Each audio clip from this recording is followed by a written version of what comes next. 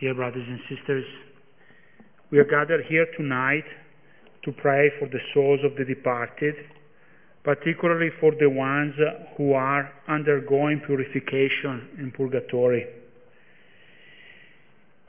We are here also through the liturgy of the Mass, through the words we heard, through the words of the Gospel, to be reminded of the victory of Christ over death. Death, where is your sting? Or to you, Lord, I lift up my soul. We were sored, maybe for many of you, after maybe a year of tears and pain for the exile of missing your beloved. We've been raised to new perspective, to the eternity. In this way, our hope for the resurrection of our beloved departed and for ourselves through the divine worship can find new strength. What is the reality of this purgatory? And what is important for us to take it seriously if we are called to pray for the ones who are still there? To understand this, we need, first of all, to be aware of the fact that God did not create us mortal. It is true that mortality now characterizes our flesh, but it is the flesh of humans who rejected God. It was not so from the beginning. And second, to understand this reality of purgatory, we need to consider that the Church teaches us that sin, a deliberate sin, has a double consequence. Mortal sin, so as an evil action performed with deliberate consent, with full knowledge of the evil done, and grievous in its content. That sinful action deprives me, human being, of full communion with God.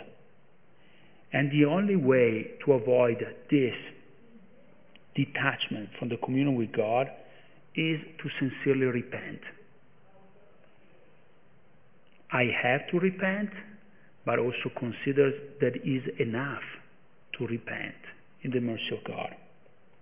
But if I stubbornly refuse to repent, when death, which is again the consequence of the fact that we went away from God, that rejection of God that I caused through my unrepented action will be irreversible, and I will undergo eternal punishment, which is, in the tradition of the Church, we call hell. Hell is not an angry revenge of God.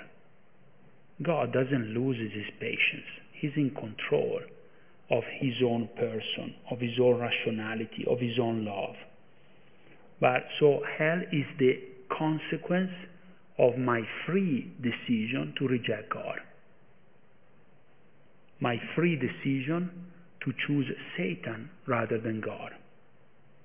That's why hell was inaugurated when Satan, an angelic creature who doesn't reverse his mind, he hated God and he will not reverse his decision. That's the place that in his mercy God grants for this angelic creature to exist. A second consequence of any evil action I may perform is the unhealthy inclination to evil that remains in my mind and in my heart after I've done evil.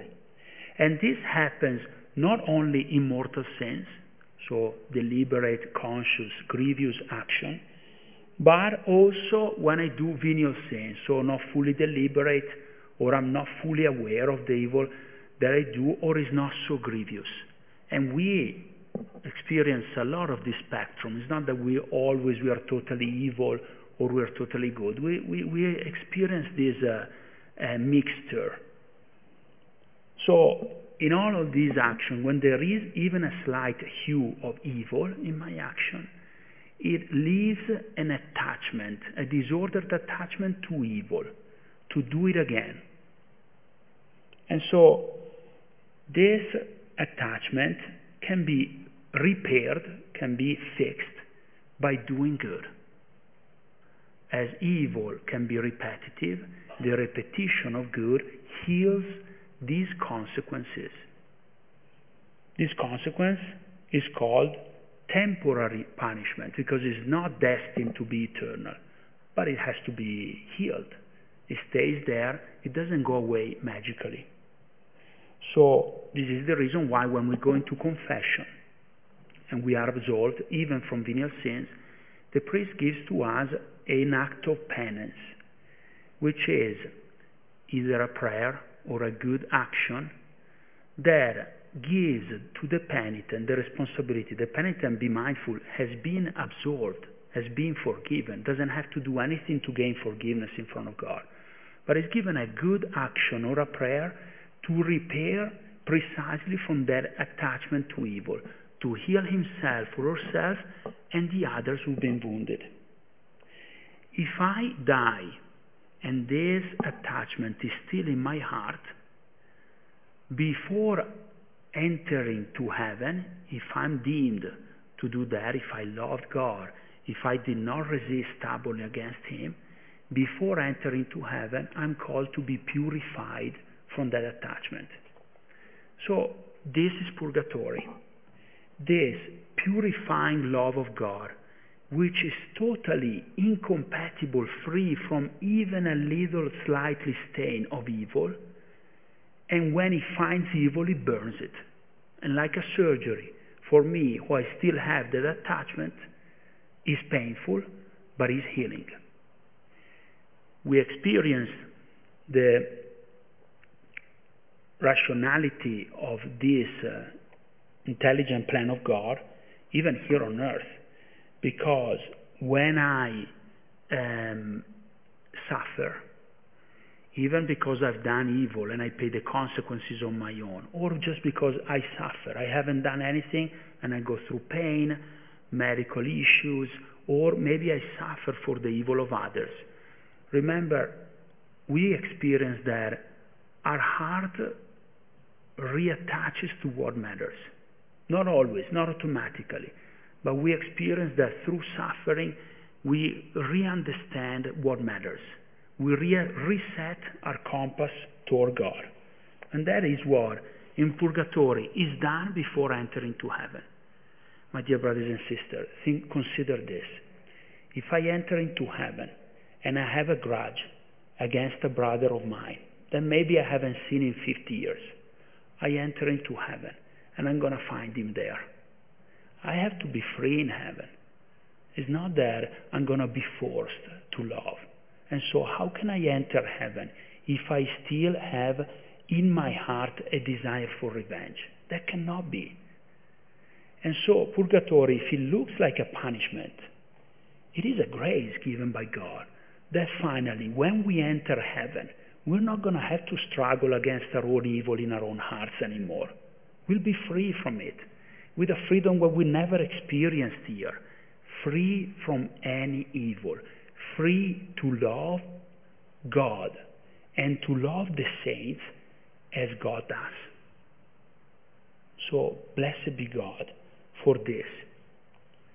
During this purification in purgatory, the soul relies on the prayers of the saints who are already in heaven and on the prayers of us who are here pilgrims on earth, who are still walking. This is due to the fact that there is a chain of solidarity in any action that I do. When I do evil, someone will be directly hit by evil, but also indirectly. We do not know how that soul in South Korea suffers today because I did not act according to God here in the United States, in Broomfield. There is a mysterious connection between all our actions. There is a connection in good, there is a connection in evil. And so this is why God does not need our prayers to complete that purification for those souls. But he wants our prayers. because this is part of the responsibility to communion that he has given us. Knock and the door will be open to you.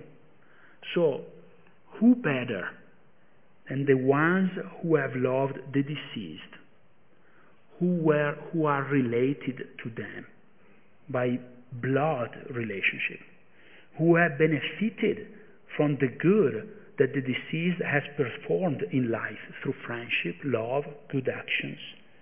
Who better than them can raise a genuine, authentic, sincere prayer to God? For you who experience a loss in your life, who better than you can and has the responsibility to raise prayers for that beloved if he's not in heaven yet? So there is a true responsibility, there is a true act of mercy, act of charity, to take care, to raise the prayers for the souls who may still be in purgatory. Is he still in purgatory or is in heaven? We do not know. We cannot fathom the mystery, the mysterious knowledge of God. We can have signs.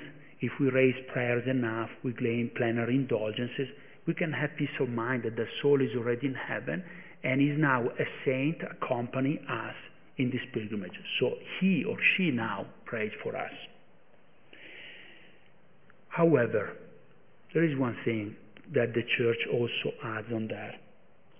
Even if our prayer is genuine, authentic, and there is already often a step to make that happen. How many times we say, I prayed, and we didn't. But we know that my prayer, our prayers, is compromised still by the fact that we are not still fully pure in God as a saint is. My saint prayers is blurred by distraction, by selfishness, by attachment to evil that I still have. Therefore, in our prayers for the beloved, the Church invites us to rely, when we raise our prayers, on the merits and on the prayers of the saints who are closer to God, and their prayers is refined, is more pure. So when the Church grants to us, like today, the opportunity of gaining a plenary indulgence, he offers us this. What is a plenary indulgence? It means that the Church allows that the treasure of the merits of all the saints in heaven can be disclosed in front of God, so that these temporary punishments of the soul in purgatory can be fulfilled. Plenary indulgence means that when this is fulfilled, the soul goes to heaven. Again, we don't have temporary categories, space categories. It's all in an eternal dimension. So we do not know, there is no time when it happens. But we know that this is real. And if the Church invites us to do so, we need to take this seriously as a responsibility. So again, why does God need this, needs the merits of the saint? He does not need those. But using and wanting this, he changes our hearts. Because when we take the time to attain a plenary indulgence for our beloved, we grow in love, again, for that beloved. We grow in hope for the resurrection. We are changed after that prayer. And that soul receives our love. God takes our love seriously. Our love for God is not redundant. Therefore, the Church grants plenary indulgence by these days, by visiting a cemetery and praying for the dead in these 8 days from yesterday, the 1st of November, until the 8th. Or today, visiting a church is a way to satisfy their request, praying the Our Father and the Creed, and being in a state of grace. So, if there is need to go to confession, make that happen, and receiving Holy Communion. How do we know, in conclusion, that all this is not just human-based thinking, and it is a reality?